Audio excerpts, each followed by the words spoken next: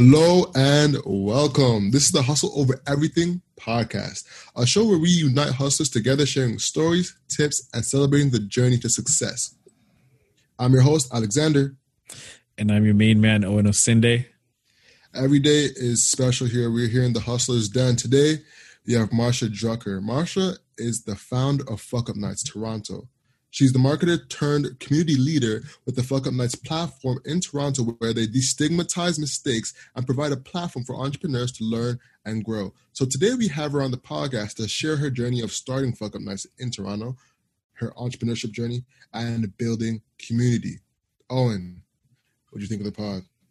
Man, Al, this is such a great pod, and it's something that I wanted to talk about for a long time. You know, us as entrepreneurs, you know, we really glorify the success of everything that we do, but we're very ashamed to talk about the things we mess up on. Mm-hmm. So having Marsha on the podcast was actually such a great way to really educate our audience that it's okay to fuck up. You know, it's okay to mess up and to actually share those vulnerabilities because everybody's going through it. So I think she really spoke well about how she started the platform and how a lot of entrepreneurs are benefiting from it. But yeah, man, it was a great podcast. It was very, what's the word I'm looking for? Rejuvenating to talk about the both sides of being an entrepreneur, you know? So that's how I felt about it. What about you? Man, I liked it. There were some parts where I disagreed a little bit, to be honest, when she said that having community is like 2 to 3 people. You know, I was like, I needed time to think over it. I also would have like disagreed right in the moment, you know, but I definitely gave her a bit of pushback with her saying that Instagram isn't a community, because then she actually eventually explained it that just putting out content is a community. It's the give and take of communicating back and forth that makes sense. I'm like, okay, yeah, that makes a lot more sense. But yeah, I think overall it was a good pod. We learned about tactics to generate an audience. That tactic she used of going in front of the audience, that was a smart one. Guys, you definitely pay attention to that during the podcast. Make sure. Also, how she got PR was a really good strategy as well. Yeah. So I like that. I like that a lot. Yeah, I thought there was some good parts of it. Yeah, man. Like I felt like I always heard about these fuck up nights that are going on, and I thought like they're very refreshing to be at.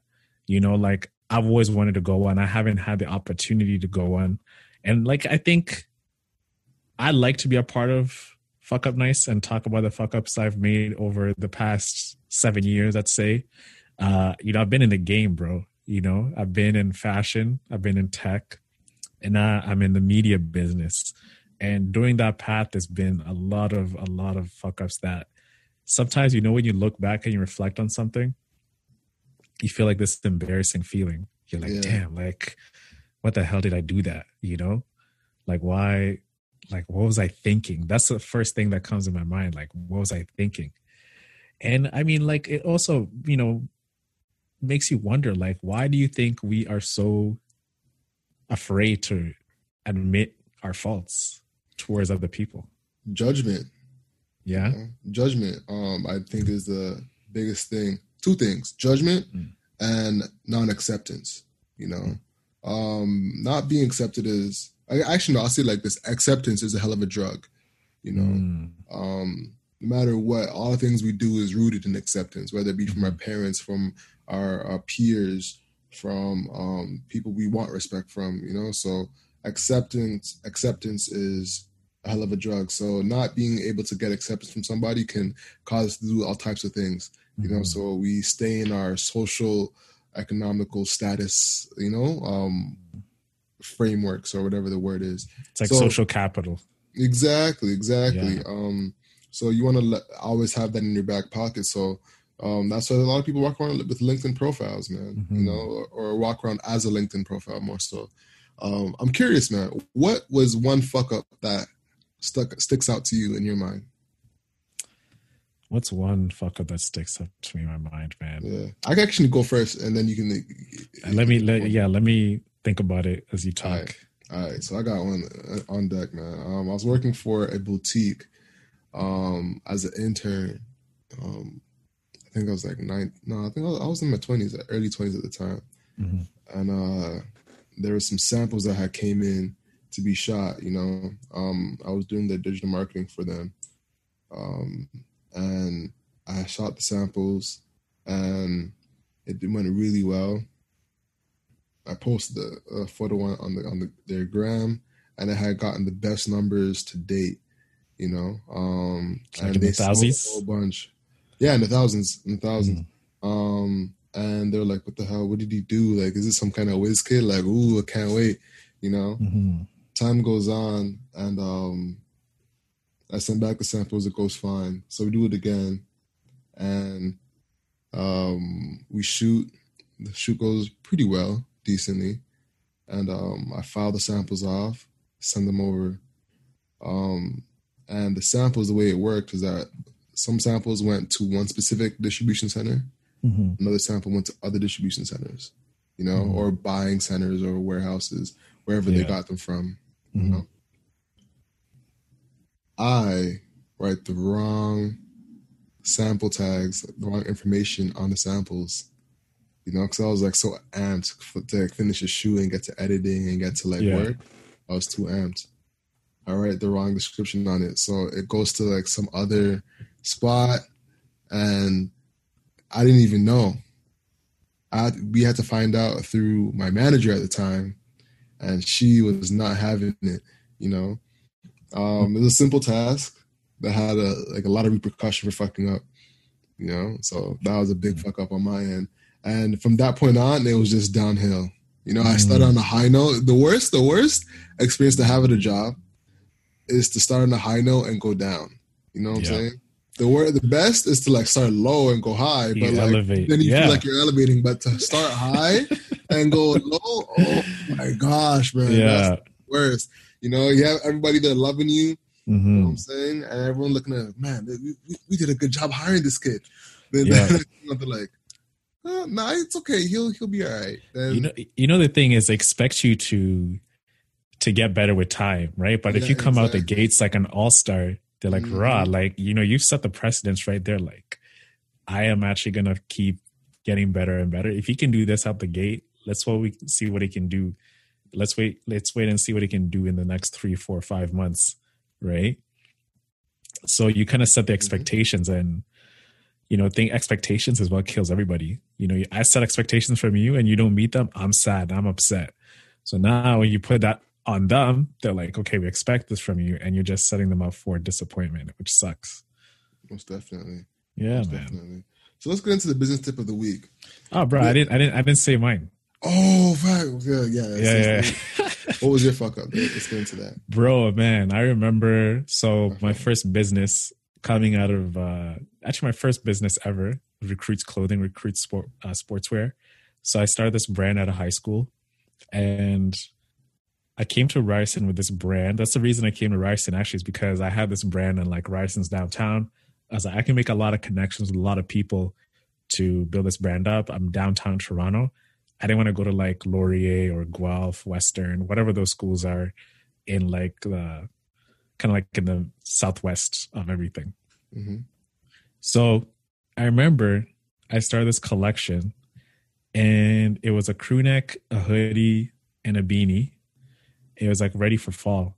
So for the crew neck, I decided to go the China route. So me being the very positive, optimistic person that, you know, I was like, oh, everything's going to go well. I ordered, I think, 1,000 sweaters at the time, right? Thinking I could sell these sweaters. So I had saved up all my money, all the profit I had made over the summer, because, you know, I was selling to my warm market, like all my friends, my mom, my cousins, everybody who knows me. Oh, Owen's starting a brand, I'm going to go support him.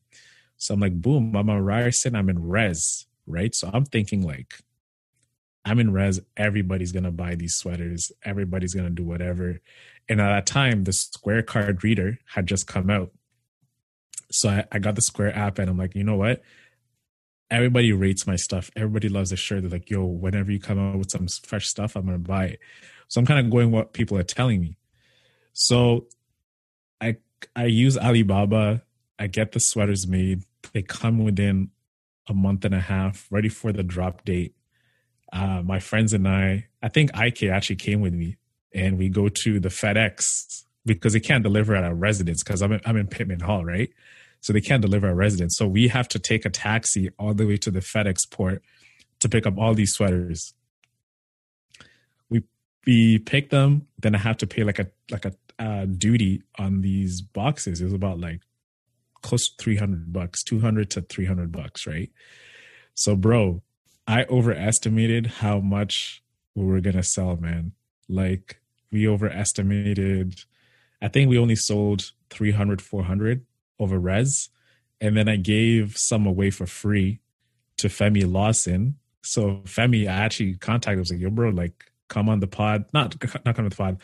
I know you do YouTube. Let me give you some shit to promote on the video.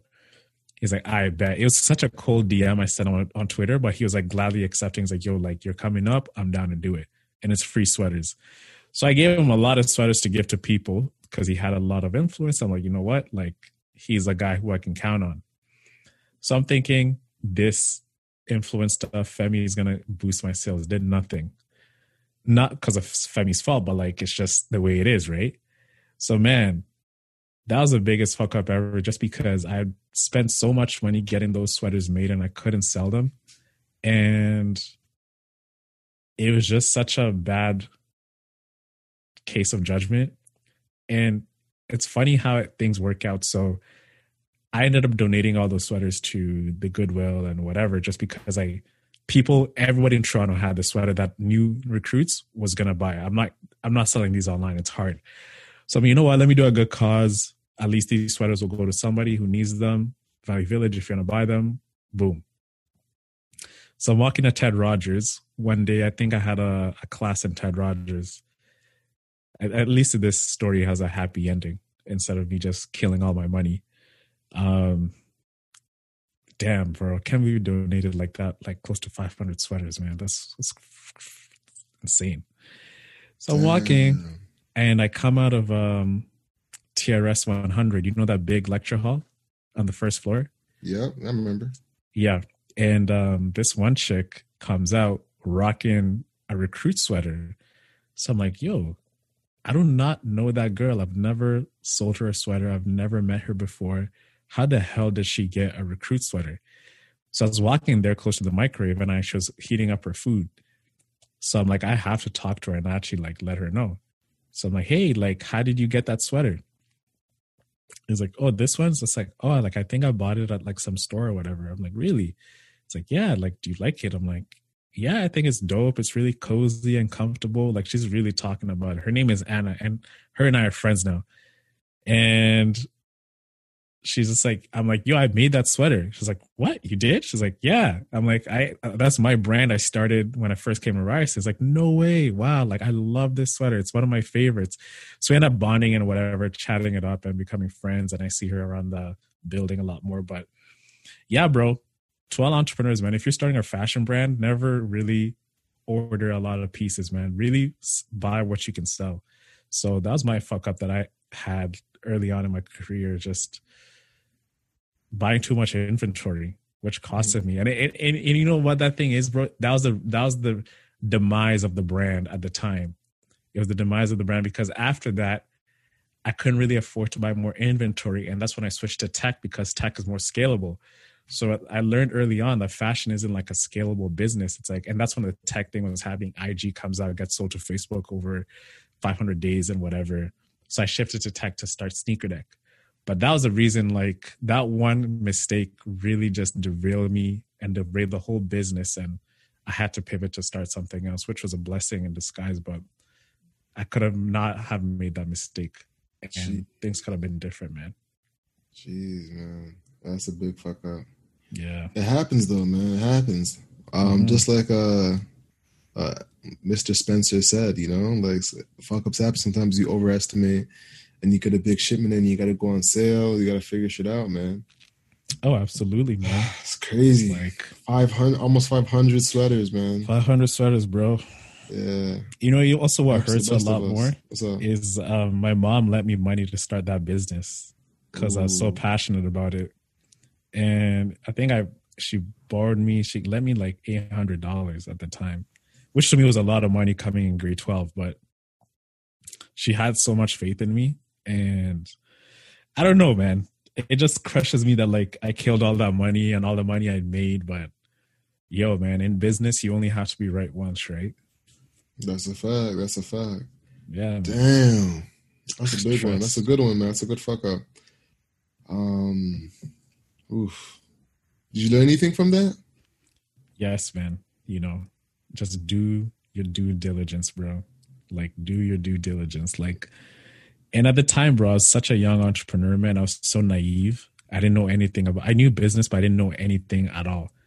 I started learning more about budgeting, finance, planning, different markets. You know, I thought like people, my war market, like my mom, my sisters, all those type of people who fall in my circle, I can be able to like convince people in the outside to buy stuff, but it's a totally different ball game, which I was not ready for.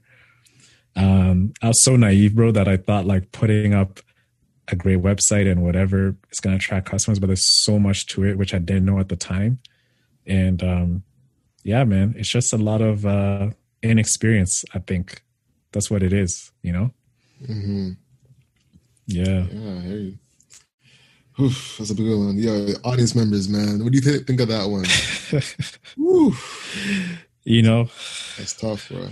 All right, man. Let's get into the business tip of the week. Let's get into the business tip, bro. Let's do it. All right. So for this one, I actually want to keep it a little bit more simple, less tactical. Mm-hmm. This one is actually on mindset. And speaking of fuck-ups, I want to talk about the mindset behind fuck-ups. You know, a lot of times fuck-ups happen, and it's important to know and to notice that you are not your fuck-ups and you are not your business. Mm-hmm. You know? A lot of times it's going to happen, but having the non-romantic side of it on being a practical mind, you have to realize that I'm not my fuck up. This happens. It sucks. Mm-hmm. Now, what are the solutions? You know, and it's very important not to personalize your losses, or else you can get wiped right the fuck out. You know, swept into the water. With the fuck up that happens, you know, mm-hmm. It's better to ground yourself, sit in it, realize it sucks, and keep moving forward. Mm-hmm. Just because there's going to be losses, there's going to be wins, there's going to be people who betray you, but it's important not to take it personal, you know. So the people who are going to quit on you, mm-hmm. people who are just trust, without a doubt, you know. And it's very important not to take it personal. So that's my business tip of the week. You know, keep a level head. Don't take it personal, mm-hmm. and don't. I'm missing a word. Internalize is the word. Do not internalize your business or the fuck ups that come with it. Mm-hmm. That's the business tip of the week, guys. That's the business tip of the week, man. Yes. So now we move on to our next segment, which is Hustle Nation. Mm-hmm. So Hustle Nation, listen up. It's Mr. Hustle Muscle over here, Owen Osende. And today's Hustle Nation message is fulfilling your own needs, right? One of the biggest things that I got away from Marsha's podcast is filling in the gaps with the things that you see missing and actually doing something about it. So you learn from this story how Marsha came back from the city. She did not see this particular event and wanted to do something about it. So she made it happen. A lot of the times, we see things that are missing in the market, are missing in society. And, you know, we want to do something. We want to partake in it, but no one is doing something about it. See those moments as an opportunity to take action and to be the change agent to make it happen. All you just got to do is just get the ball rolling and just take that chance to make it happen. I guarantee you, when you see something is missing, if it's a product or service or an event or a group or a particular community, take the initiative to start making it happen. You don't have to have a big thing from the get-go, but all you just need to do is get started, and you need one person who thinks the same as you to join you on that journey. And over time, you're going to attract like-minded people. So going into this week, fulfill your own needs. If it's a little community on Instagram, or if it's a meetup, meetup group that you see that's missing, start it. There's a bunch of people who also feel the same way, but they might not have the courage to do so. But I challenge you, if you feel like that, take that first step and make it happen, because you can change a lot of lives, like the way Marsha has with her event, which you're going to hear in this episode. So enjoy this episode and take a chance at what you believe in. And that's a Hustle Nation message of the week.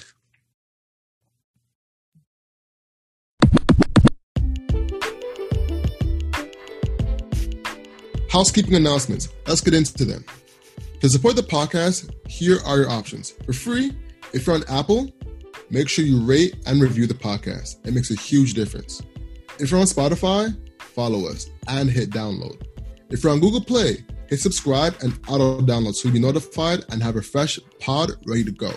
On Twitter, make sure to follow us at 247 Hustlers. On Instagram, make sure to follow us at 247 Hustler.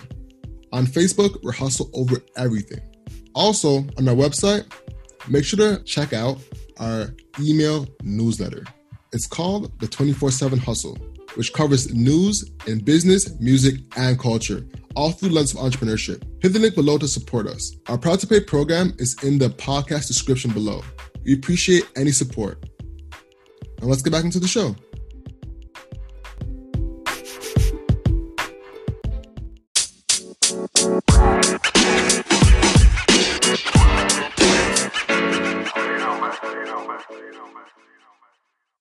So Marsha, welcome to the show. Thanks so much. I'm super excited to chat with you guys today.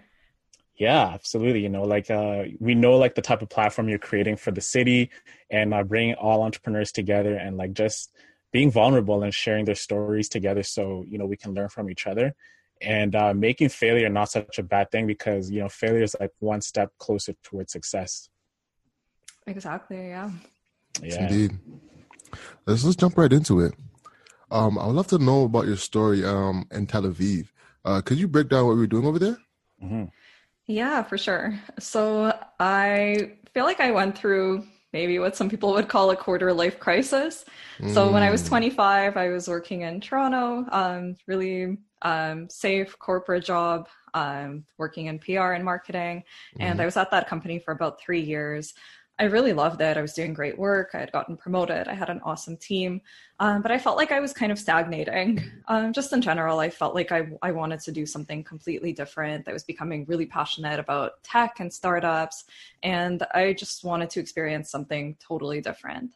So I came across this program in Israel called Career Israel, where you're able to match with a company in whatever industry you're interested in and have an experience working, living abroad, and traveling through the country. And it was exactly what I wanted to do. And a regret that I kind of had in university was not going on exchange. A lot of my good friends had gone, and it was really the time of their life, and they felt like they learned so much in that experience. Mm-hmm. So I found something that kind of helped me meet a lot of my goals, to move my career forward in a new direction, to experience living in a new place, to experience a different culture, and to just absolutely step out of my comfort zone. Mm-hmm. So I went for it. People thought I was absolutely crazy to leave such a safe and awesome job behind at home, but I just thought that I would take a risk and try something totally different and step out of my comfort zone. So that was sort of the reasoning for going. And while I was there, I was working for a startup. I was employee number 6, which was a huge change from, working in a large corporate environment. Mm-hmm. But it was the coolest thing ever. I absolutely loved it. I got to really wear a lot of different hats. I was specialized in content marketing and growth marketing. But since the company was so small, I really got to understand product and quality testing, and really working with all sides of the company and working really closely with the founders of the company as well, which was a super cool experience. And while I was in Tel Aviv, I found myself going out to a lot of different events and meetups, and became parts of different communities there. And that was sort of my foray into this whole world. Which startup was that? So the startup was called VeedMe. It was in the video marketing space. They created a marketplace for videographers to meet marketers and to have sort of a portfolio of priced examples, and then to be able to kind of match on there. And then if they were to move forward with a project, to kind of do everything within that platform, price it out, all the communication, and then the payment would happen through there. Yeah. And actually later when I got back to Toronto, I think about a year later or so, the company was actually acquired by Fiverr. So now it's part of Fiverr in their pro division. Oh, wow, that's amazing. Yeah. It's really cool. We both have experience in the startup space. You know, for me, I was at a company that did an AI for Facebook ads. And it was such an experience. You really got to see everything from the CEOs to the developers to the like high-end or I guess high-level marketers, and really just like experience everyone working together in such like a small space. You know, just you learn so much more. I think in that kind of environment. Most definitely. You wear a lot of hats. Yeah, exactly. All the time. Most definitely. You know, just you learn so much more. I think in that kind of environment. Most definitely. You wear a lot of hats. Yeah, exactly. All the time. Most definitely. So when did you come back to Toronto? So I came back. So I was there in total for about a year. I came back right at the end of 2016, like late fall of 2016. How is it like experiencing like Israeli culture and being in Tel Aviv? Like, how's it like being there? How's the city like? Because we hear like the startup scene is booming in Tel Aviv, and no one really talks about it unless people have been there and they come back and they tell us how amazing Tel Aviv is. Yeah, I think a lot of people are really surprised to hear of, you know, like some really well-known companies that are based there or that started in Israel. Yeah. Tel Aviv and, you know, Israel in general is really known as Startup Nation. It's a place that's super innovative and moves really fast, and people work hard, but they play really hard too. It's like right behind or right on par with Silicon Valley in terms of like number of startups per capita. Oh, wow. There's some huge companies that have come out of there, like Wix is headquartered in Tel Aviv. They have like a huge set of offices all across the port, really beautiful. Waze was started there, acquired by Google. Later on, Fiverr is headquartered there. And I mentioned that too. Yeah, and then Monday.com is another really cool one, I think, which a lot of people are surprised at. That's a company that's really booming now.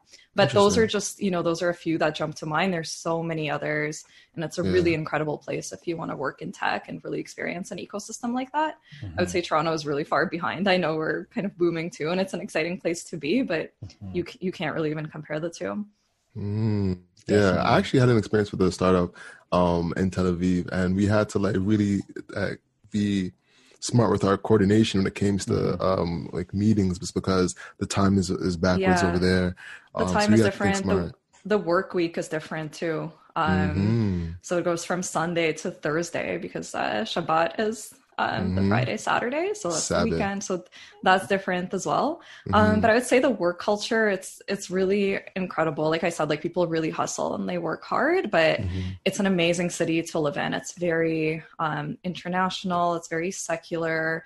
It, you know, like people for the most part speak English really well. Like it was, you know, language was not really a barrier for me there. And it's a cool city to live in. Like the weather is absolutely beautiful. You're like walking distance to the beach, incredible nightlife scene, incredible restaurants, and just the most amazing people. So I had a blast there. It was the time of my life for sure. Would you go back? Yeah, like any chance I get. I've been back once so far, just on vacation, but you never know. I could see myself kind of living there or doing something longer there again. For sure. So tell us about that first, fuck up night that you experienced that made you like, you know, what was that like when you first took that in for you? Yeah, so I went to my first fuck up night when I was living in Tel Aviv. I was going out to a lot of different events. I was really looking to kind of get immersed into the ecosystem and just meet new people and really experience some of the events that the locals go to. So I was going out to a lot of different events. Same thing in Toronto. I was pretty active in terms of going out to networking events and different industry events. And after a while, as I'm sure you guys probably agree, like they all kind of started to feel the same in some ways. Like whatever the topic was people talking about how successful they are and really like sharing the highlight reel or you know, they like did their project or grew their company or whatever.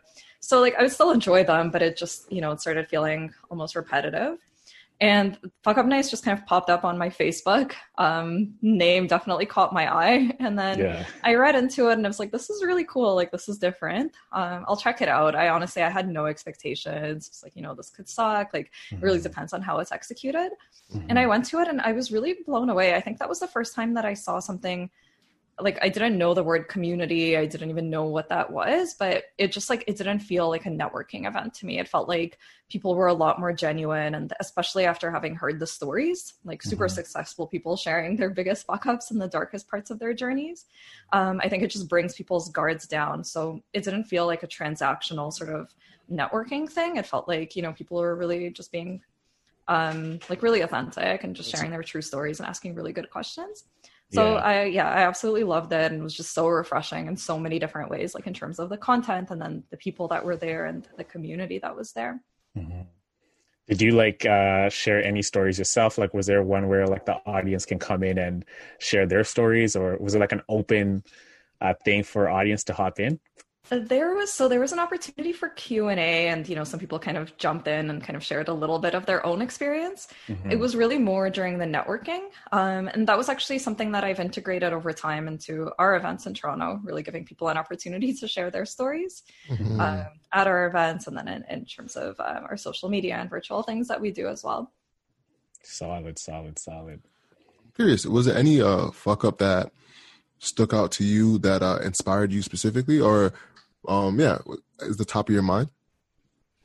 You know what? I get this question a lot. People ask me like, what's your biggest fuck up, or what was the fuck up that you had that kind of inspired you to start it? Not necessarily yours, one that you heard that was inspiring for you.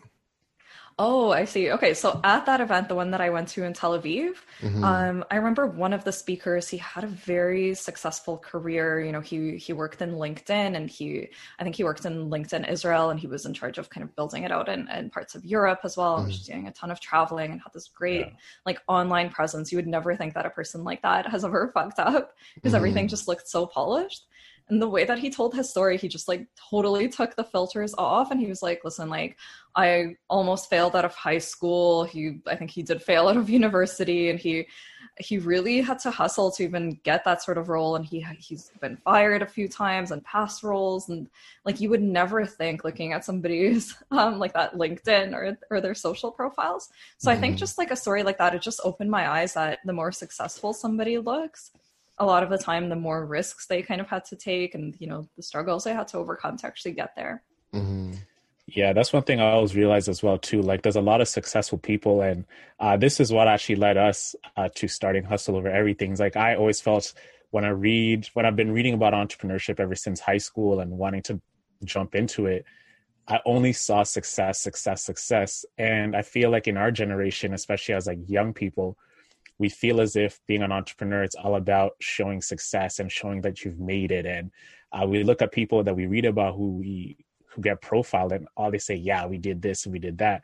So it makes you feel as if like you can't really share your failures and your come up. It's like every time, even I caught myself sometimes when I started my first business, someone asked me, like, how's it was like a sportswear line I started back in high school. And they'll be asking me, like, hey, how's it going? It's like, man, business is booming. Like, but like literally like I'm struggling to get my merchandise in time.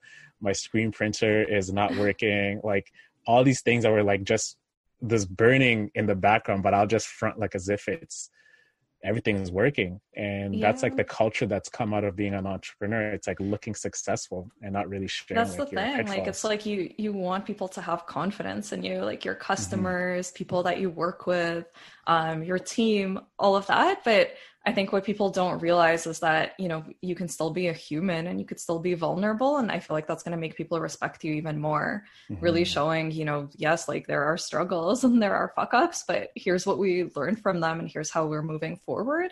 I think that's so much more valuable than just trying to kind of put on a brave face and, just like hustle through and not really show the true side of what's happening, or just not even like reaching out for help and engaging others in your struggle. Most definitely. It's the, like you said, the putting on the brave face and not trying to look like you have any chinks in your armor at all, and that kind of shows in hustle culture as well. Oh, how many hours did you sleep tonight? Oh, I slept 2 hours. I was 2 hours, man. hustling all night. Grinding all night, man. Yeah. Yeah. And that's just not humanly possible to sustain, things like that are always, I guess, looked upon as a successful method to work, when in real life it's nowhere close to what anybody really does. No, you don't want to be hustling just for the sake of hustling. You have to really hustle smart. And I think there's seasons in everybody's life, and especially as an entrepreneur, of course you have to hustle and you have to be kind of willing to work when other people aren't. But I think there's seasons where you really have to give yourself a chance to unwind and, have a lot more balance in your life, because it's not sustainable to just always be hustling. Most definitely. Absolutely.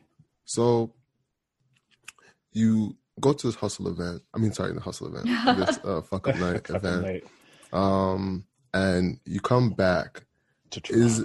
How fast do you get started on the event series?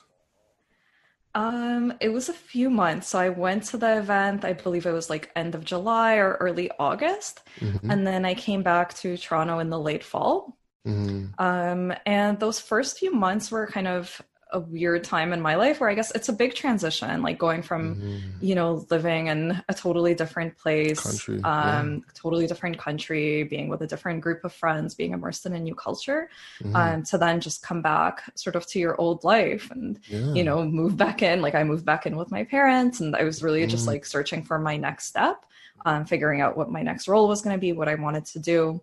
And because it was kind of close to the holidays, it was tough. I was pretty picky with what I was looking for in terms of my next role. And it was just moving really slowly. I wasn't having a lot of luck. And I just kind of started to feel like a failure myself in some ways. I started questioning, my decision to come back, because I had really awesome opportunities in Tel Aviv and I was kind of close to staying there. And then I started questioning, should I have gone in the first place? All the stuff starts going through your mind when, You've come back, you're saying, or should I have gone to Tel Aviv in the first place? Both, a little bit of both. I mostly, okay. So there was a lot of stuff going through my head, and it was just tough getting readjusted again. And I've had this conversation, with other people that have had this type of experience, living abroad and then coming back to sort of your old life. And it's weird. It takes time to adjust. So anyways, all of this was happening. I was trying to find my next job, was trying to figure out my next step. Again, was going out to a lot of different networking events and all of that. And they started to feel the same to me. And I just remembered fuck up nights. It just came back to mind, and I was like, it would be so awesome to go to a fuck up nights event and just feel like I'm part of that type of community where there's other people who are talking about failure, who are maybe looking for their next step, not sure if they belong.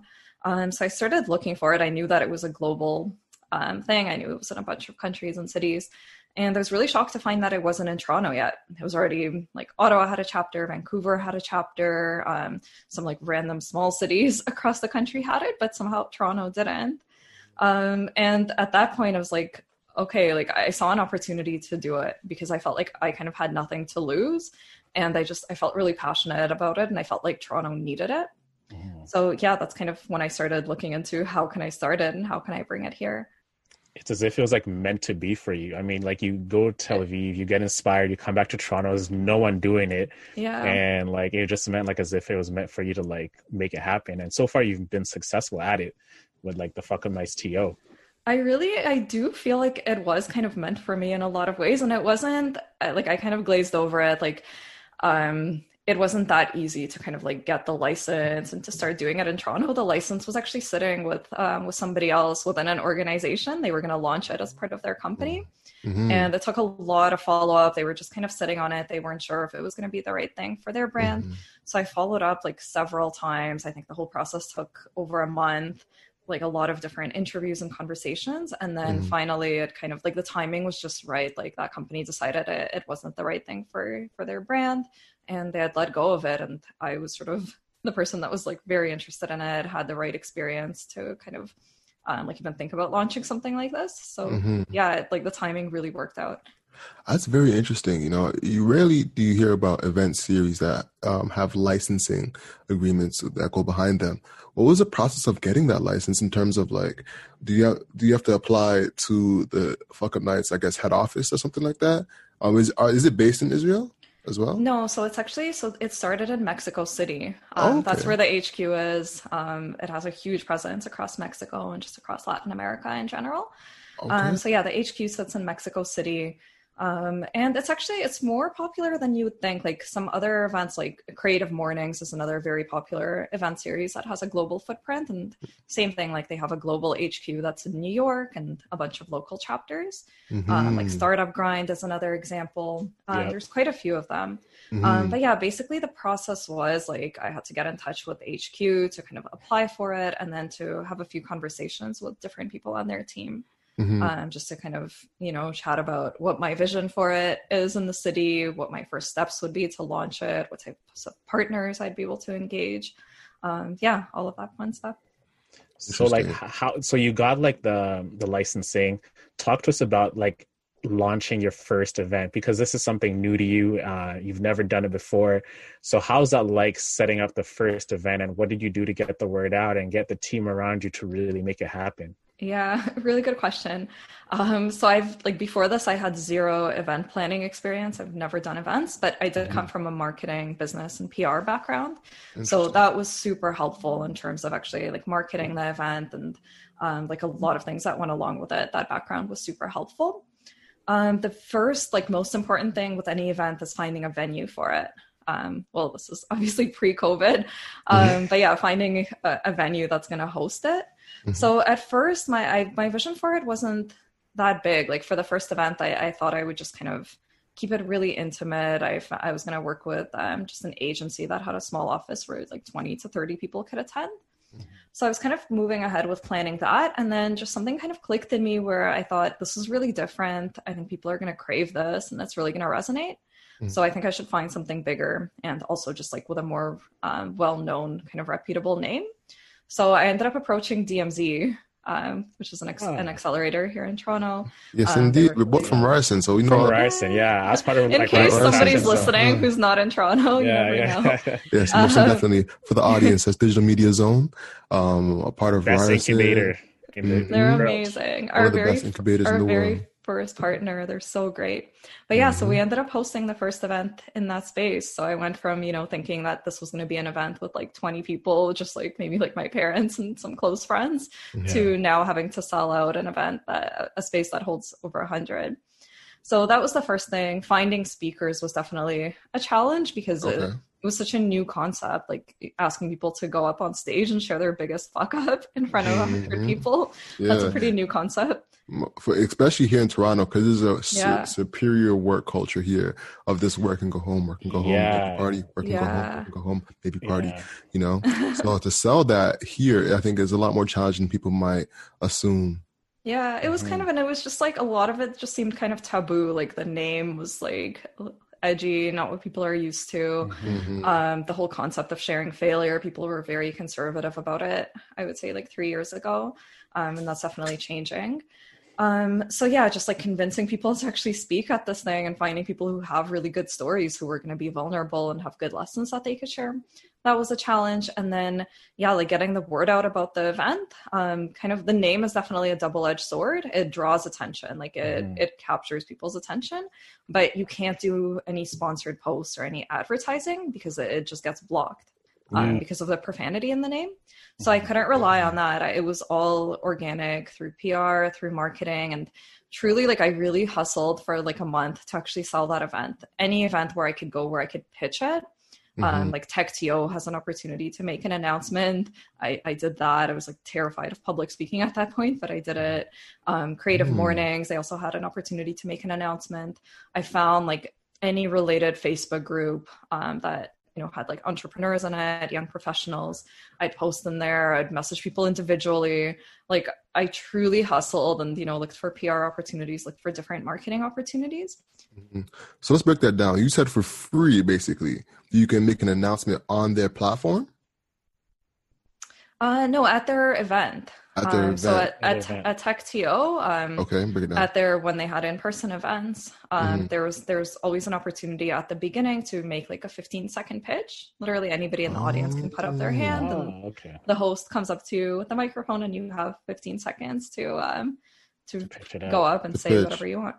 Nice. Interesting. Yeah. So for the audience members, if you're thinking about marketing your event, you can look at other platforms, other events that have space before the event for that 15-second pitch where you can speak to a large audience to get people to come to your event. Exactly. Yeah, there was like 700 people there. Yeah, it was pretty cool. Very interesting. Smart tactic. Yeah, very, very smart. So like you launched the event. How's the event? Like how's that whole rapid movement, people coming in, and actually seeing that like for yourself, like seeing people like enjoying the event. Like how is that? Hold on. Before you get there. All right. Sorry to cut in. And for the venue, you said you had a small budget, right? So what were the things you did to make the most out of the small budget when you're booking the event? So, offering things like refreshments. So we had beer at the event, we had pizza at the event. So that's where, some of that budget went. T-shirts for the volunteers, all the little things. It was really like very tiny. Like it was really just from like selling those $10 tickets. Nice. Oh, so basically you did a pre-sale for the event and got the $10 from everybody. And then with the money, you then went and bought the T-shirts, the refreshments, and all the necessities for the event, so you could then have everything go. So the budget was actually you got yeah. So a lot of the stuff I kind of I prepaid, I invested in paying for a license to be able to run this type of event, to pay for that, and then also any expenses that I've had, and then I was able to kind of pay myself back through the ticket sales. Okay. Nice. Interesting. This so the audience members can get some some insight. Nuance. Yeah, it's a nuance on it because there's a lot that goes unknown. Events, yeah. All right. Because a lot of people look at events and they think it's just get people to come, but there's so many things that there's a lot of moving pieces. There's a lot of things that go into it. Yeah, a lot of moving pieces. Okay. So for the license, was it an expensive license? So is there a lot of barrier to entry to get into something like that? So at the beginning, when I joined, Fuck Up Nights was still fairly new, and they were just kind of trying to grow their footprint across as many cities. So the license was super affordable. Over time, it has gone up in price, just to kind of sustain their operations at the HQ level. Makes sense. Absolutely. The demand grows, so does the price. Yeah. Got you. Okay, cool. So now I think we have a good base. We have a good base to go. Someone can actually, okay, that's how she did it. So you get all these things in place, Marsha. So what's next? How do you get volunteers? How do you pay these volunteers? Because it can't just be a one-woman show. You need a squad behind you. So how is that getting people to help you and actually executing the event? Yeah, so the first event, I did all the heavy lifting in terms of planning, marketing, all the stuff that kind of went into it pre-event. And then for the volunteers, for the night of the event, it was actually a lot of my close friends or colleagues that I've worked with in the past. I did post about it in an entrepreneurial group on Facebook, and one of my volunteers came from there. And he joined the team since day one, and he's still part of the team. That's awesome. So he's stuck with it, and he's really contributed in so many cool ways. Shout him out. Patrick. Hey, Patrick. Shout out Patrick. Loyal to the soil. Exactly. Yeah, actually, and then a couple of my really close friends, they've stuck around with it too since that first event. They're still part of the team, and they've taken on different roles with it and really helped to grow it and to really build our community. And then from that first event, a lot of our volunteers started coming from people in the audience, people that would come out to the event, who would attend it, and who just really resonated with it and wanted to help us grow it. I haven't gotten a chance to go to it, but firstly, I really do want to go.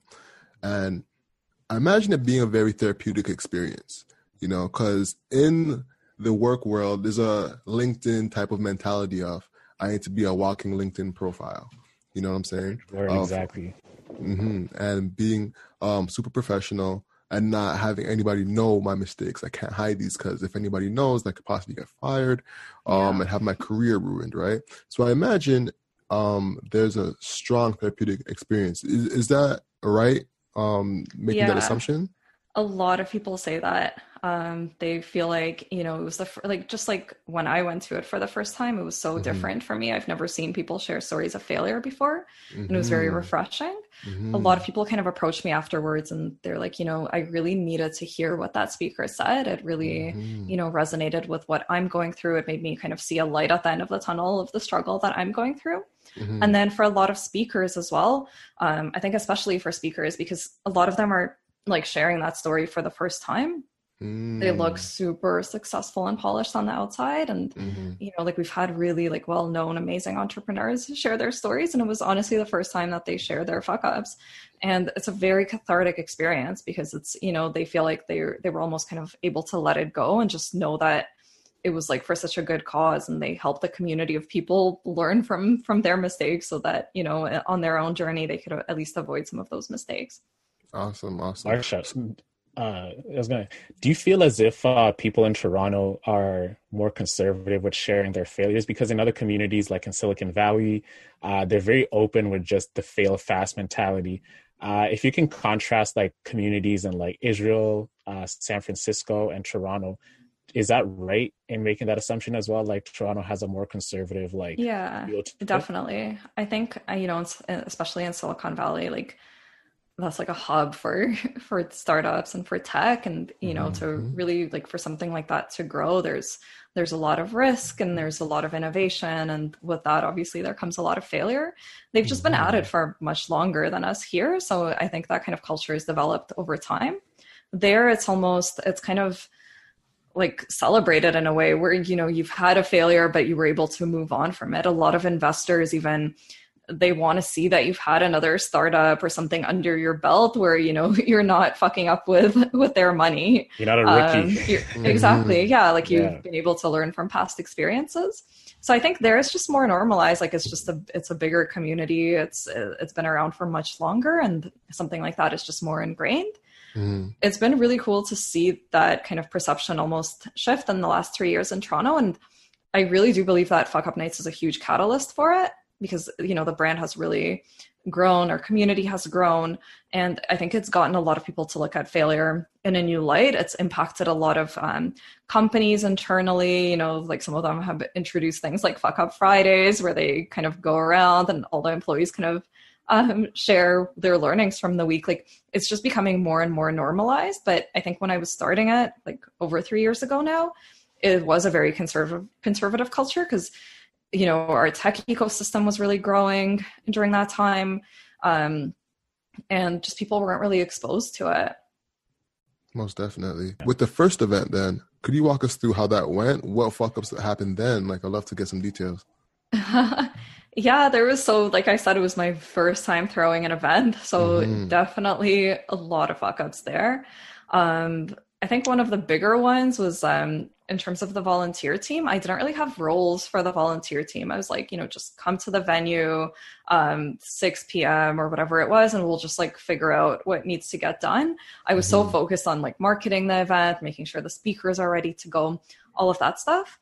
So I think we didn't really leave ourselves enough time to actually like properly set up. Like it was very rushed. Our check-in process was I ended up like printing off everybody's names, where it would have just been so much easier to like use the mobile app from Eventbrite. And that was like a very quick lesson, and obviously something we implemented for the second event. But yeah, it just like wasn't structured with any roles, and people really had to just figure things out on the fly, and it made for a very hectic setup. But the good thing with that is that, you know, like as an event attendee, as an audience member, you don't really see it. Like you're more focused on kind of your own experience there and what the content of the event is. And as long as, you know, there's great beer and food and all of that stuff, you don't really care.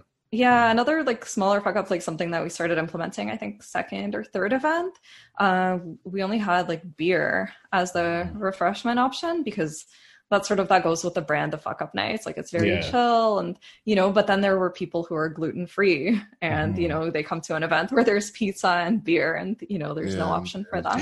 So that was kind of a fuck up, like just didn't even think of that.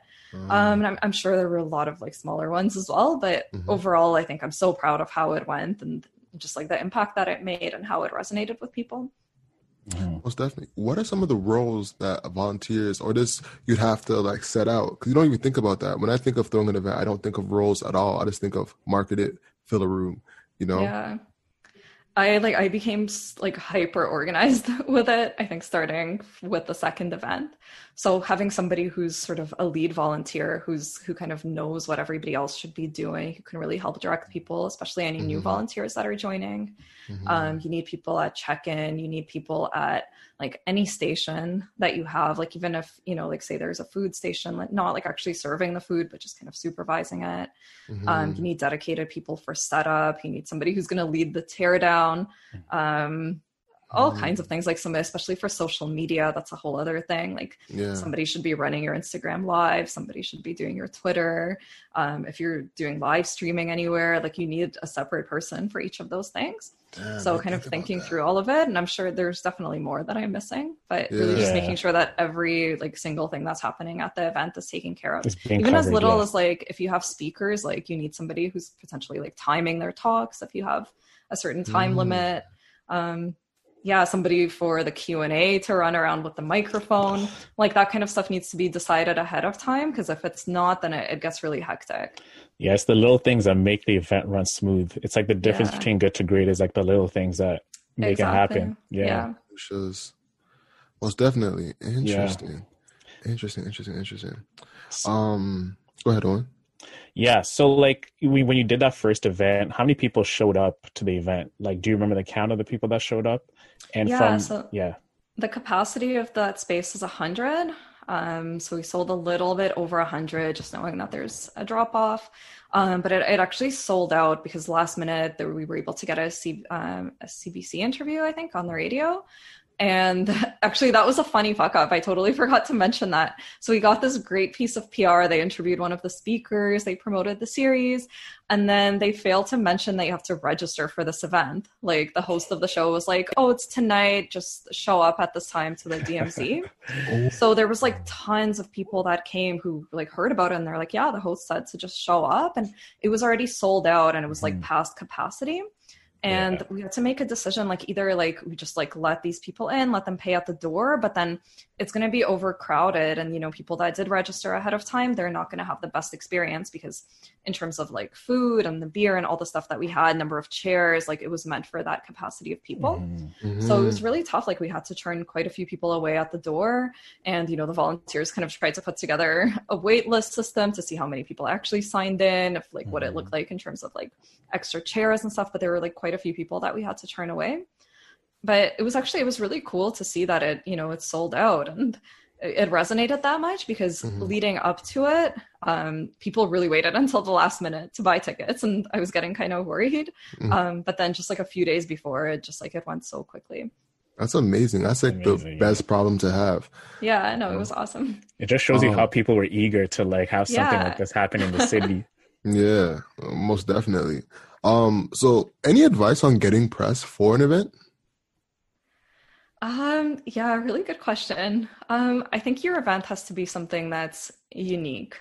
It really, like, you have to have some kind of story angle there. It can't, if you're just like hosting, I don't know, an event about Facebook marketing or something like that, like that's not going to be super exciting. It's too basic for press.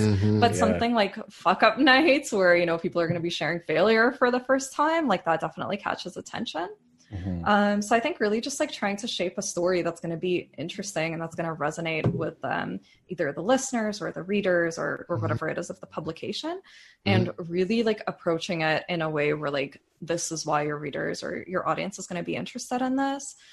Here are like the key things to know about it. Here's who's speaking, and really just like trying to shape a story around it, I think is what's going to set it apart. Most definitely. Nice. Did you have a specific press kit that you were using that you had to send out to different publications, or like a pitch deck or something like that? Or was it just strictly just messages? Now I do. At the time, I had so much on my plate. I didn't really have anything that official. It was more just, doing pitches, just reaching out over email. Just hustling. Yeah, exactly. It doesn't have to be perfect. You have to just go for it. Yeah, a lot of people struggle reaching out to press. It's like you're crafting the right message, and you spend time like drawing up so many drafts of a message that is going to reach out to that person. But what do you think really gets someone who's like a writer or someone in the media's attention to really respond and actually write about you? It could be not like you've worked with the media a lot now, I'm sure. It could be outside of Fuck Up Nights TO, but what are some key things that people listening, if they want to reach out to the media for their business, that they can implement in talking out to the press, maybe before reaching out to them and after reaching out to them? Yeah. Okay. So one thing, like, people are not going to like this, but it's like the very blunt truth. The media does not care about you just existing. Yeah. Like, you're not going to get press just for existing as a startup or as an event or whatever. You have to have something that's newsworthy and something that's going to set you apart and that's different and something that has a story. And, you know, if you don't, that's totally fine. It doesn't mean that your event or your startup doesn't have value. PR might not be the right avenue for you. But I think the way to capture a reporter's attention is really having something that's newsworthy, something that's very different. You know, with a startup, have you launched something new? Are you capturing a new market? You know, something like that, just something that's, you know, happening and something that's different. That's what's going to set you apart. Solid. Differentiating yourself from the masses. Yeah, I remember trying to reach out to press early on when we launched Sneaker Deck, and you know, we were launching this thing. It's like, man, this guy loves sneakers. We were building a marketplace back then, and we only got like maybe 4 or 5 responses out of like the 50 emails we sent, and it was like a little bit of a humble pie, but you're not as cool as you think. That's actually, I would see that as successful in terms of PR. Like, you're going to get a lot of no's, but like those like 4 or 5 that cared about it, I'm sure you got great stories out of it. Oh yeah, for sure. You don't have to get 50. Yeah. And Owen, how many people did you follow up with? You know, the thing is, those are actually some great relationships I have till today. I remember I didn't reach out, but I think from one of the people that wrote about us, Tech Vibes, I think they still Tech Vibes reached out to us and they're like, hey, they rebranded. They're called something else now, I think. Yeah. And that writer actually left. And I just remember him reaching, hey, I just saw your commercial. I think it's amazing. Let me do a feature on you and your founders. You know, the funny thing is I used to like read Tech Vibes and I read about all these entrepreneurs, like, damn, like it'd be amazing being on Tech Vibes. And then I was actually just in school walking the hall and I get an email, Tech Vibes TO Sneaker Deck. I was like, what? And then awesome. I know, it's just crazy when you think about things like that over and over and it happens. Yeah. When you least expect it. Was just, it was a great time. I will say with Fuck Up Nights Toronto, it looked like we have a lot of PR now, but it took a lot of time. For that first event, there was that one radio piece. But other than that, it was crickets. And it really took a year to actually start getting, you know, like significant PR. And it was a lot of pitching throughout the year. Like, I pitched to Tech Vibes, I pitched to BetaKit. No one cared about it until it was like a year. I think when people found it exciting was when we were having our 1-year anniversary event, and it was a much larger scale event. We had a concert that went along with it. We had 4 pretty prominent speakers. A couple of them were really well known in the tech world, which that was something that captured the attention of BetaKit and Tech Vibes, because that was speaking to their audience. And there was a story there. It was, you know, like celebrating a year of failure in Toronto. Like, I had some interesting pitches for them, and I had some angles and I had ideas for the story. Before, it was, you know, they didn't care that we were having volume 5 of Fuck Up Nights, you know, in September. Like, it's not exciting. It's not that interesting.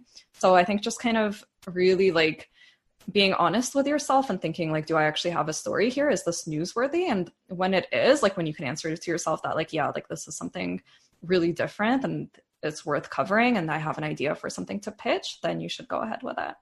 Otherwise, you're wasting your own time and you're wasting that reporter's time. And then if you actually do have something exciting to pitch down the line, you might have already created a bad impression with them from before.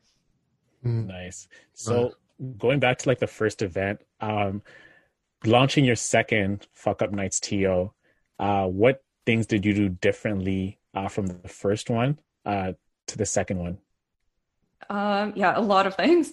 One was, so again, venue was the most important thing. Love DMZ, but we like clearly grew out of that space from that first event. So a really pivotal thing for Fuck Up Nights was actually partnering with Shopify for the second event. So that was like a dream partnership for me, and to be able to host it in that space was really amazing. And we were able to grow into a bigger space there. So that was one thing. And then also just working really closely with the Shopify team to really, because I think like when I was organizing the first event, I didn't realize that I was building a community. I was so focused on just creating an event and executing it. I think that partnership with Shopify and, you know, like putting a team together and all the stuff, it really helped me see it in a different light and really try to really understand that it's bigger than just an event series. There's actually going to be a community of people here. So working with the community team at Shopify was very pivotal, like learning very quickly about community, working with them to actually find really awesome speakers from within their ecosystem. That was another huge thing. But I think building out a team was really key as well. And that was one of my fuck ups. Like I think organizing that entire first event pretty much by myself and then trying to scale a team afterwards. It took me a long time to actually, you know, like delegate properly, and yeah, all of that went with it. But I think that was a really pivotal moment when I did. Delegating as an entrepreneur is always it's tough, you know, because it's your baby, you know. You take in so much time. And you feel everybody else is gonna like mess up your vision if they take control of like certain tasks. Exactly. Yeah. Yeah. So yeah, it's definitely tough. So would you suggest then getting a team before you launch your first event, or? Yeah, I would say so. I think it would be super helpful if I had engaged some of those, you know, volunteers that were going to be there for the night of the event to actually help with certain things leading up to it. They would feel a lot more ownership of it, and they would feel like they're more part of it. Most definitely. So I'm curious, what's the business model of Fuck Up Nights to you? Yeah, really good question. So I will say this, it's, you know, Fuck Up Nights is not meant to be a business. My goal with it is not to, you know, make the maximum amount of profit. But of course we have to make it sustainable, and I have to be able to, you know, sustain the operations and to live off of it. So really there's two sort of streams of revenue. One is sponsorship, and then the other is ticket sales. And of course there's a lot of expenses that go along with running the event. So you could either see the ticket sales going towards that or the sponsorship. I guess it doesn't really matter at the end of the day. But that's sort of that. Honestly, I've said no to a lot of potential sponsors because my goal with it at the end of the day is not profit. It's really building a community, changing the conversation around failure. And, you know, I don't want to partner with companies that I don't feel are the right fit and that are going to help the community. So I've definitely been really picky with that, and just really making sure that it's very aligned and they're actually going to drive value for my community and the people that are there. So it's a balance. Are some companies like turned off by the name? Like maybe there's some companies you die to work with, but they're like, no, we don't really like the name and we don't want to be associated with vulgar names in a title. Yeah, the name is definitely a double-edged sword. So it doesn't make sponsorship the easiest thing. And then also in terms of, you know, advertising it, sponsored posts, can't do any of that. But on the other side, it really attracts the people that are right for the community. So the community members and then also the partners that we work with. I mean, Shopify was an absolutely dream to work with. DMZ was absolutely a dream. That one was they actually had some pushback because they are part of, you know, Ryerson. There was a bigger approval process to actually allow them to even host in the space, but it was approved and, you know, it was so aligned with their whole mission. But there was definitely a period of time where they weren't sure if they were able to move forward with that. But I've really been able to work with my dream company. You know, we've partnered with Slack for a special event. Xero is our lead partner, which is a cloud-based accounting platform. And that's so well aligned with our community because so many of the fuck-ups that we hear at our events are because of some kind of accounting or cash flow issue that could have been easily avoided if people had just used our platform. So that's such an amazing fit.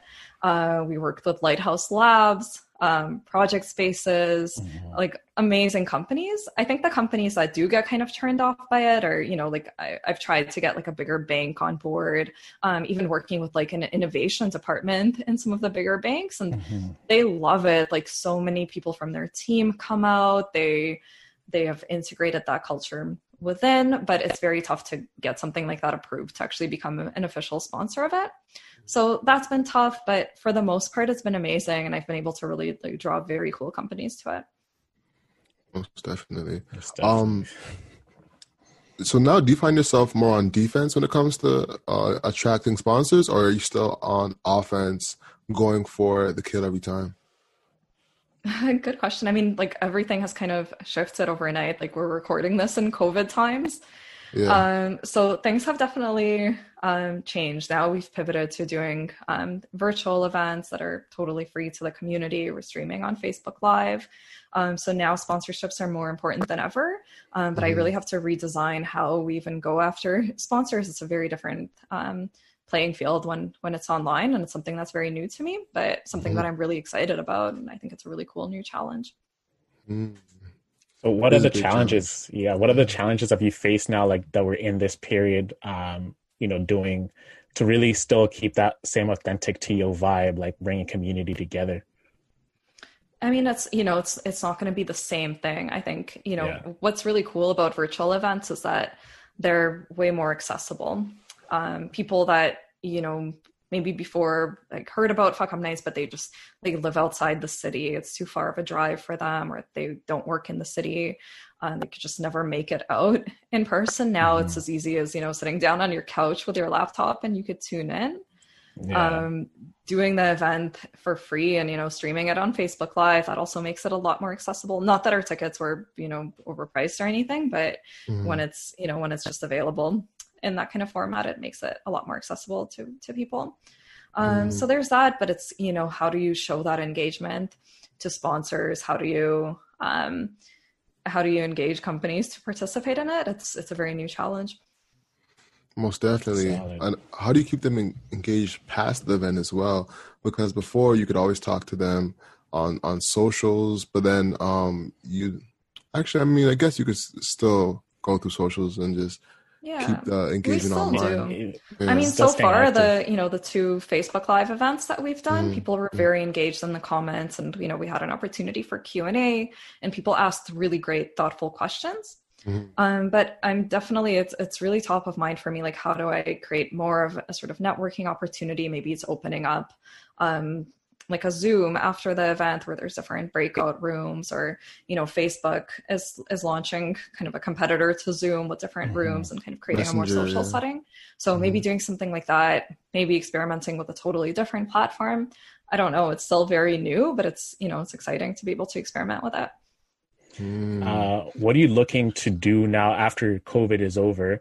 What are some new things you're looking to implement into Fuck Up Nights TO once that you've had this time to really think things through? And what approach are you really going to bring differently to the actual event when it's time to launch the next one?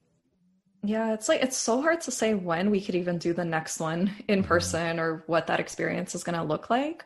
I think it's really going to change. Like, I think anybody who thinks that things are just going to go back to normal, they're very much mistaken. I think the world has already changed so much, and things are going to be very different. I think events are going to have to be more intimate, and I think there's going to be some kind of hybrid between an in-person experience, but then also being able to tune in somewhere online virtually. So I think there's, maybe the event now, like we were up to around 200 something people. We partnered with Shopify for their new space that they moved into. We grew with them a second time. I don't know when it's going to be okay to bring that number of people together again in a space. I could see it being a lot more intimate, but then also streaming somewhere online and giving people that are online the opportunity to still feel like they're there and to be able to engage with their questions and, participate in it in any way that they can. But we'll see. I guess time will tell. I guess you have to be very adaptive and just kind of go with the flow and see what the trends are. Definitely. Yeah. So it's an interesting time. Go ahead, Owen. Yeah. So I know one of the things that you're really passionate about is community, right? You're the host of the community podcast. When did this really begin, or is it just from doing the Fuck Up Nights TO that you became so passionate about building community?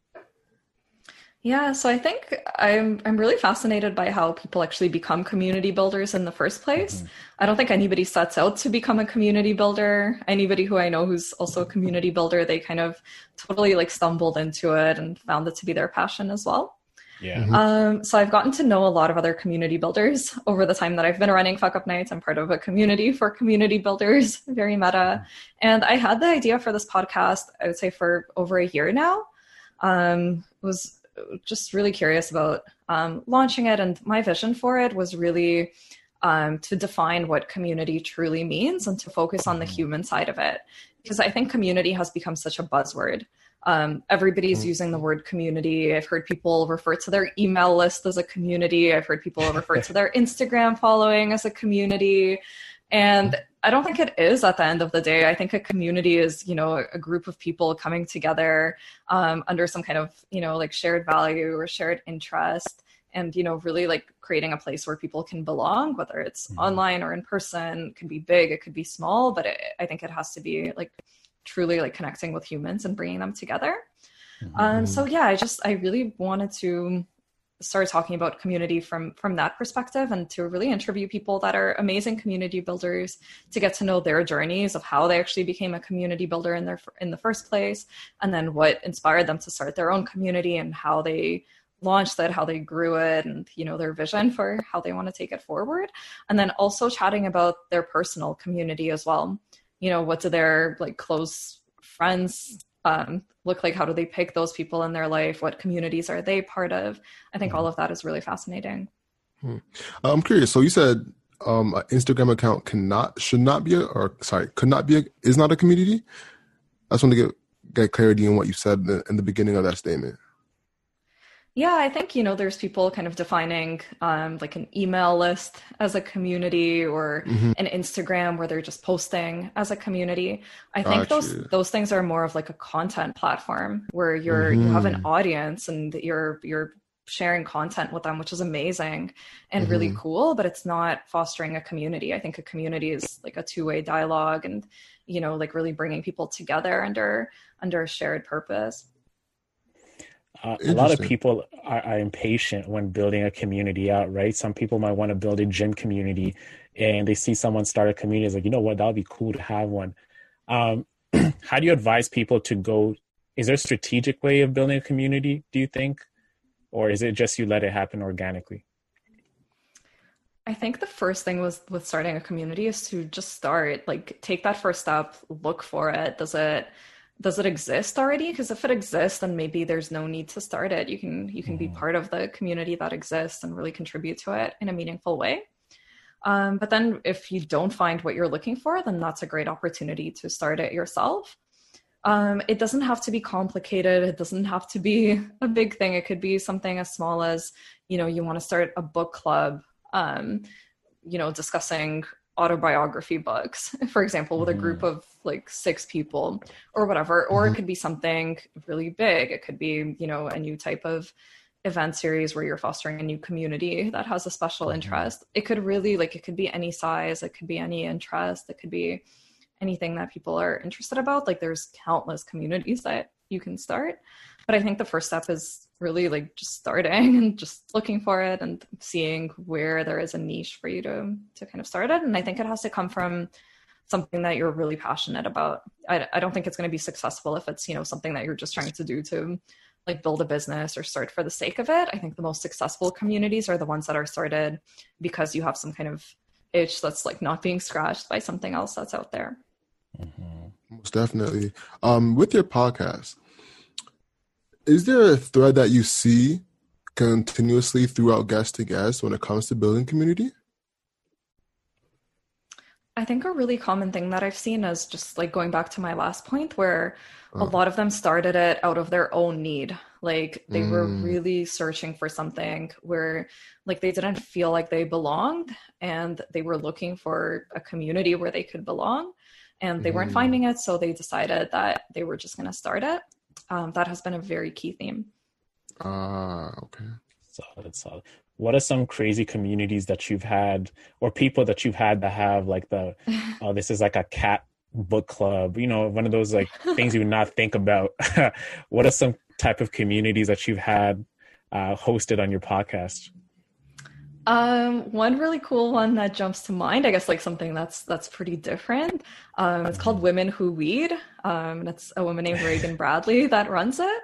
And it totally came out of her own needs. So she, you know, she's a professional. She worked in advertising. She worked in government, very like career focused, but she's had a relationship with cannabis for a while, you know, before it was legal, and then when it was legalized, it was just something that she, you know, really enjoyed and connected with friends around it. And for her, it was sort of almost like wine. Like it was, you know, they had great conversations, and they didn't fit the stereotype of what people would think when, you know, you think of like a stoner, or especially a woman who's into cannabis. So she was literally looking for a community of professional women who are cannabis users, and she was just not finding it. Like that community didn't exist. She went on Reddit. She thought maybe she just wasn't looking for it in the right places. So she went onto Reddit, and what she found was actually really negative messages, you know, like men being like, oh, I like the girl, but then I found out that she smokes weed, and I think that's disgusting, or, you know, like things like that. And she was like, no, like this is not what it is, and I'm going to create something. So she created this thing called Women Who Weed. She started it sort of as like a book club, and it has really grown and exploded, and she has a really cool vision for it. So I'd definitely check that out. So yeah, that's sort of what I meant by, you know, when you're not finding something that's going to like scratch your itch, like community where you feel like you can belong, that's an opportunity to start it. What do you feel like is the appropriate amount of people to consider yourself a community? You know, because you can say, yeah, we have a community, but to you, you know, you're the community podcast, you know, what is like, what number do you cross where you can actually say, okay, we're actually a community? I mean, that's a tough question, because I think like it doesn't have to be big to be considered a community. Like, I don't know, I think anything over like just yourself, like just a few people, because like think about like if it's like a group with like a shared interest, I think like even 2 or 3 people, you can consider yourself a community. Okay. Solid. Well, one question for us, you know, we're trying to build a community. Is there any advice that you give us? Yeah, for sure. I mean, like something that kind of jumps to mind for you guys, you've built an amazing following, you've built an amazing audience that's like so into your content, and that really resonate with your message of really hustling and building something. I think a way to kind of make it more of a community is really like engaging people in a 2-way dialogue. So maybe like something that like just off the top of my head, like maybe creating like a mastermind group where, you know, you're breaking out into smaller groups and you're kind of hustling together, and you're bringing like resources to those people, but then also like a community of people where they can connect, not just like back and forth with you, but also with each other, and really like have a dialogue and feel like, you know, they have something in common and they have a place to go. Okay. That's something we, Alex and I talk about. Yeah, we talk about really, I think our shared vision is really helping entrepreneurs and helping people who have, because when we classify entrepreneurship, we can say, yeah, people want to look at Mark Zuckerberg or like a Jack Dorsey or these titans of the industry. But some people just really want to have a side hustle business to really work on after work.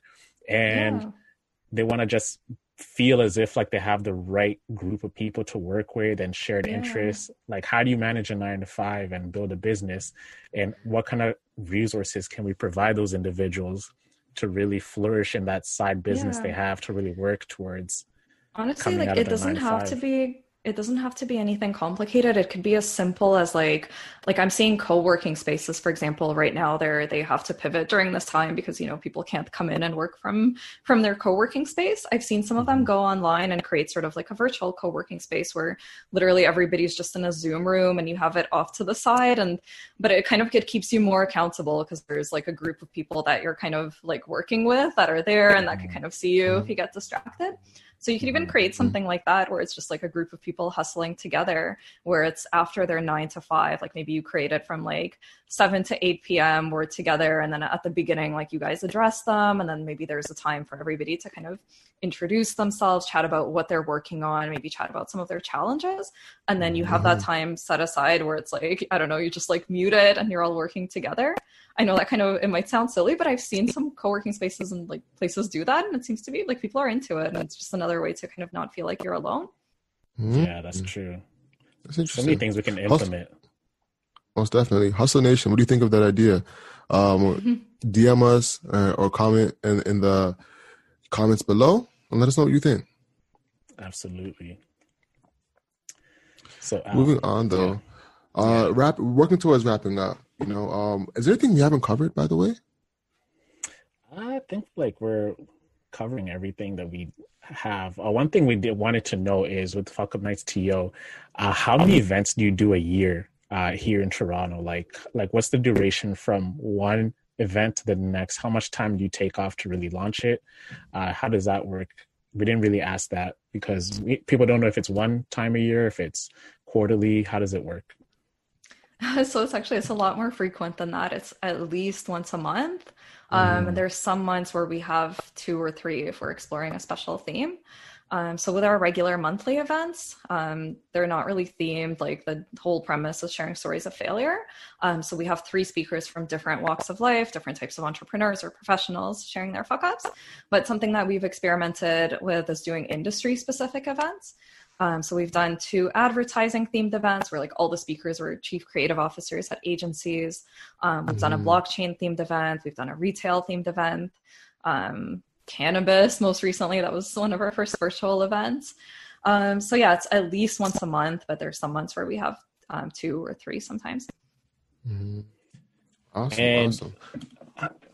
Yeah, I was gonna to touch up on the events. There's a lot of people who are looking to launch events in the coming years and forever.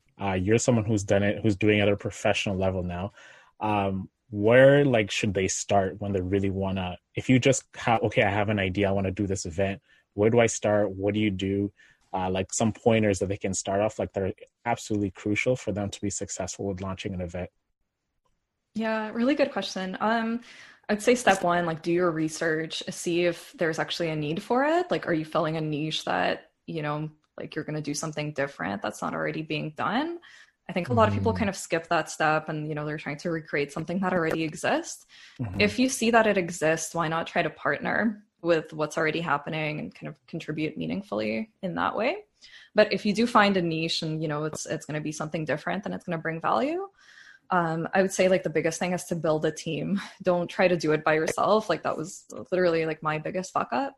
You need to surround yourself with people that are gonna believe in that vision of the event that you're trying to bring to life, but then also kind of complement your skill set with their own. You just need people from different sets of experience that are gonna help you bring it to life. And then literally just you have to just start. You have to, I think with an in-person event, setting the date and picking the venue are 2 very key things, because once those 2 things are in place, then it's it's happening. It's you have to execute on it. You kind of have no choice. So it kind of kicks you into gear of actually doing it and figuring out all the other steps. Most definitely. Advice. When people are approaching brands, what leverage points do they have to negotiate when it comes to a brand? And have you had to negotiate before? How does that process usually go? It really goes back to just bringing value. You have to find alignment with the brand that you're trying to approach. You really have to be speaking to their audience, or creating an opportunity for them to create with a community, or to connect with a community that's going to be relevant to their brand. That's the biggest thing, because if you're just trying to get a sponsor but you haven't done your research and you're approaching companies that have no relation to your community, you're not going to be super successful.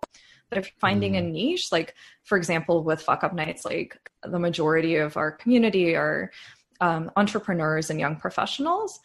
So the companies that I partner with, they're either companies that are kind of in that realm. Shopify is all about entrepreneurship and encouraging people to take that step to start a business and supporting them through it. And there's a lot of fuck ups that happen along the way. So that was a natural fit. Xero Accounting, they're about also helping entrepreneurs, helping companies not fuck up their accounting and really watch their cash flow. That was a natural fit. And then something like Lighthouse Labs, that was a great fit for the young professionals in our crowd who are trying to, upgrade their skills and really not fuck up their professional career.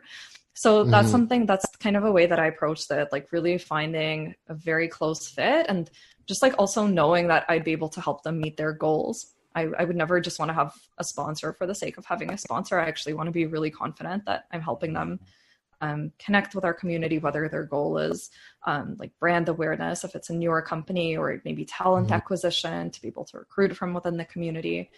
Really just like helping them to connect and execute on that opportunity. Got you. That's good. And when you approach a brand, I guess, how do you approach them to get those points out when it comes to what they want, and meeting that person that is the decision maker in the company? I feel like you probably have that process down pat now, right? Can you talk to us about that, or is it still on? Yeah, I mean, I've definitely gotten better at it over the years. Yeah. I think like a very key thing is trying to either get an introduction, like if there's somebody in your network that knows somebody that's actually a decision maker, or somebody that's like usually for sponsorships, it's going to be somebody on the marketing or community team. If you don't know somebody who could introduce you, then, reaching out on LinkedIn, really connecting with that person, and trying to set up some kind of either meeting or phone call before you sort of ask for anything, really to try to get to know what their goals are, and what they're trying to achieve over the next couple months, over the next year. And then from that conversation, being able to kind of tailor something to them, not just like sending over a general sponsorship package, but really kind of tailoring it towards their goals and really understanding what's going to help them. Interesting. So I guess you call it like a discovery call type of thing? Yeah, exactly. Yeah. That's a big gem. A lot of people will just DM and go straight for the ask every single time. Yeah. Starting with the discovery call. Yeah, asking for a discovery call. I've learned that the hard way, is a great way to just have a more smoother approach to getting a brand deal and figuring out what they want. And then having that mutual agreement of, all right, you want X and I want Y, let's meet together. And also just being patient with the process. I think a lot of people just want to DM and just, okay, I already asked them, let's wait for the response. But there's also like nurturing process to really get to the answer. You with I think like any partner that I work with, like it was a long process. It's not like somebody who like overnight was like, yeah, I'll like write you a check. Like you have to really you have to explain what the event is, invite them to come experience the event. Maybe they need a couple months to come out and see it, to like truly experience it. And just like continuous follow up, but obviously like spacing it out and not kind of pestering them. There's really kind of like a balance to it. So a lot of patience with it. Yeah, definitely. Yeah. That's a big jam. So awesome. So now with you've been doing the event, like where do you see the future of Fuck Up Nights TO? Like when you look now and moving forward, how big do you see it getting? Are there some other communities here in Ontario that haven't had it that you want to move towards? Where do you see Fuck Up Nights here in like the province moving towards? Yeah, really good question. So Fuck Up Nights Toronto actually inspired a lot of new chapters of Fuck Up Nights to start all across Canada. Like Calgary, for example, was a chapter that was inspired by ours. Hamilton, Vancouver existed before Toronto, but it ended up dying off and now was restarted. So it has a really good presence across Canada. For me, I really want to focus on Fuck Up Nights Toronto. So we didn't even talk about this, but I actually launched Fuck Up Nights Kitchener-Waterloo as well. And I ran that one. I ran that chapter for a year.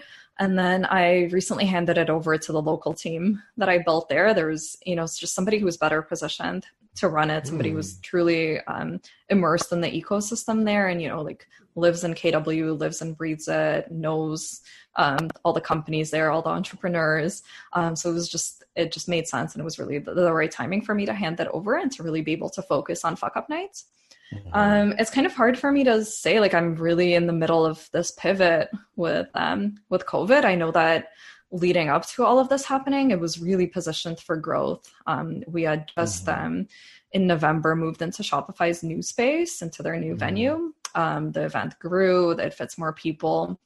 We had, amazing speakers set for, for the next several months. There was a lot of opportunities for partners that were interested sort of in the events. And then some of those companies have unfortunately gone through their own struggles and layoffs and stuff of all that nature, just dealing with the crazy times that are happening. So in some ways, it's like it's definitely slowed down, and it's like it's not, you know, what I thought it was going to be. But now there's a new opportunity to explore virtual events, and when we do go back to being able to kind of bring people together in person, I'm very curious to see how that grows and what that experience is going to look like. But it's tough. It's like things are sort of evolving, and we're experimenting with things very quickly now. So it's hard for me to predict what it's going to look like in the next year. Whereas before, I could have given you a very concrete answer because I had a vision for it. For sure. Where can they find the community podcast? Yeah, for sure. So for my personal channels, I'm Marsha Drucker across all of them. Just search for me. You'll find me. Would love to connect with you. And then for Fuck Up Nights, it's Fuck Up Nights TO, fuckupnightsto.ca. And then for the podcast, it's called Create Community. On Instagram, it's Create Community Pod. And then the website is createcommunitypod.com. And then any platform that you listen on, just search Create Community and you'll find it. Solid. Yeah, Marsha, thank you so much for doing this. It was a pleasure connecting with you over the past couple of weeks and actually booking a time to actually talk to us and sharing your journey with us of launching Fuck Up Nights Toronto and what you're looking to do for the city by galvanizing all entrepreneurs together to really be vulnerable and share their failures, and how we can all learn from them to really grow together as an entrepreneurial community here in the city. Thank you. It was so much fun chatting with you guys. Yeah. Most definitely. Thank you.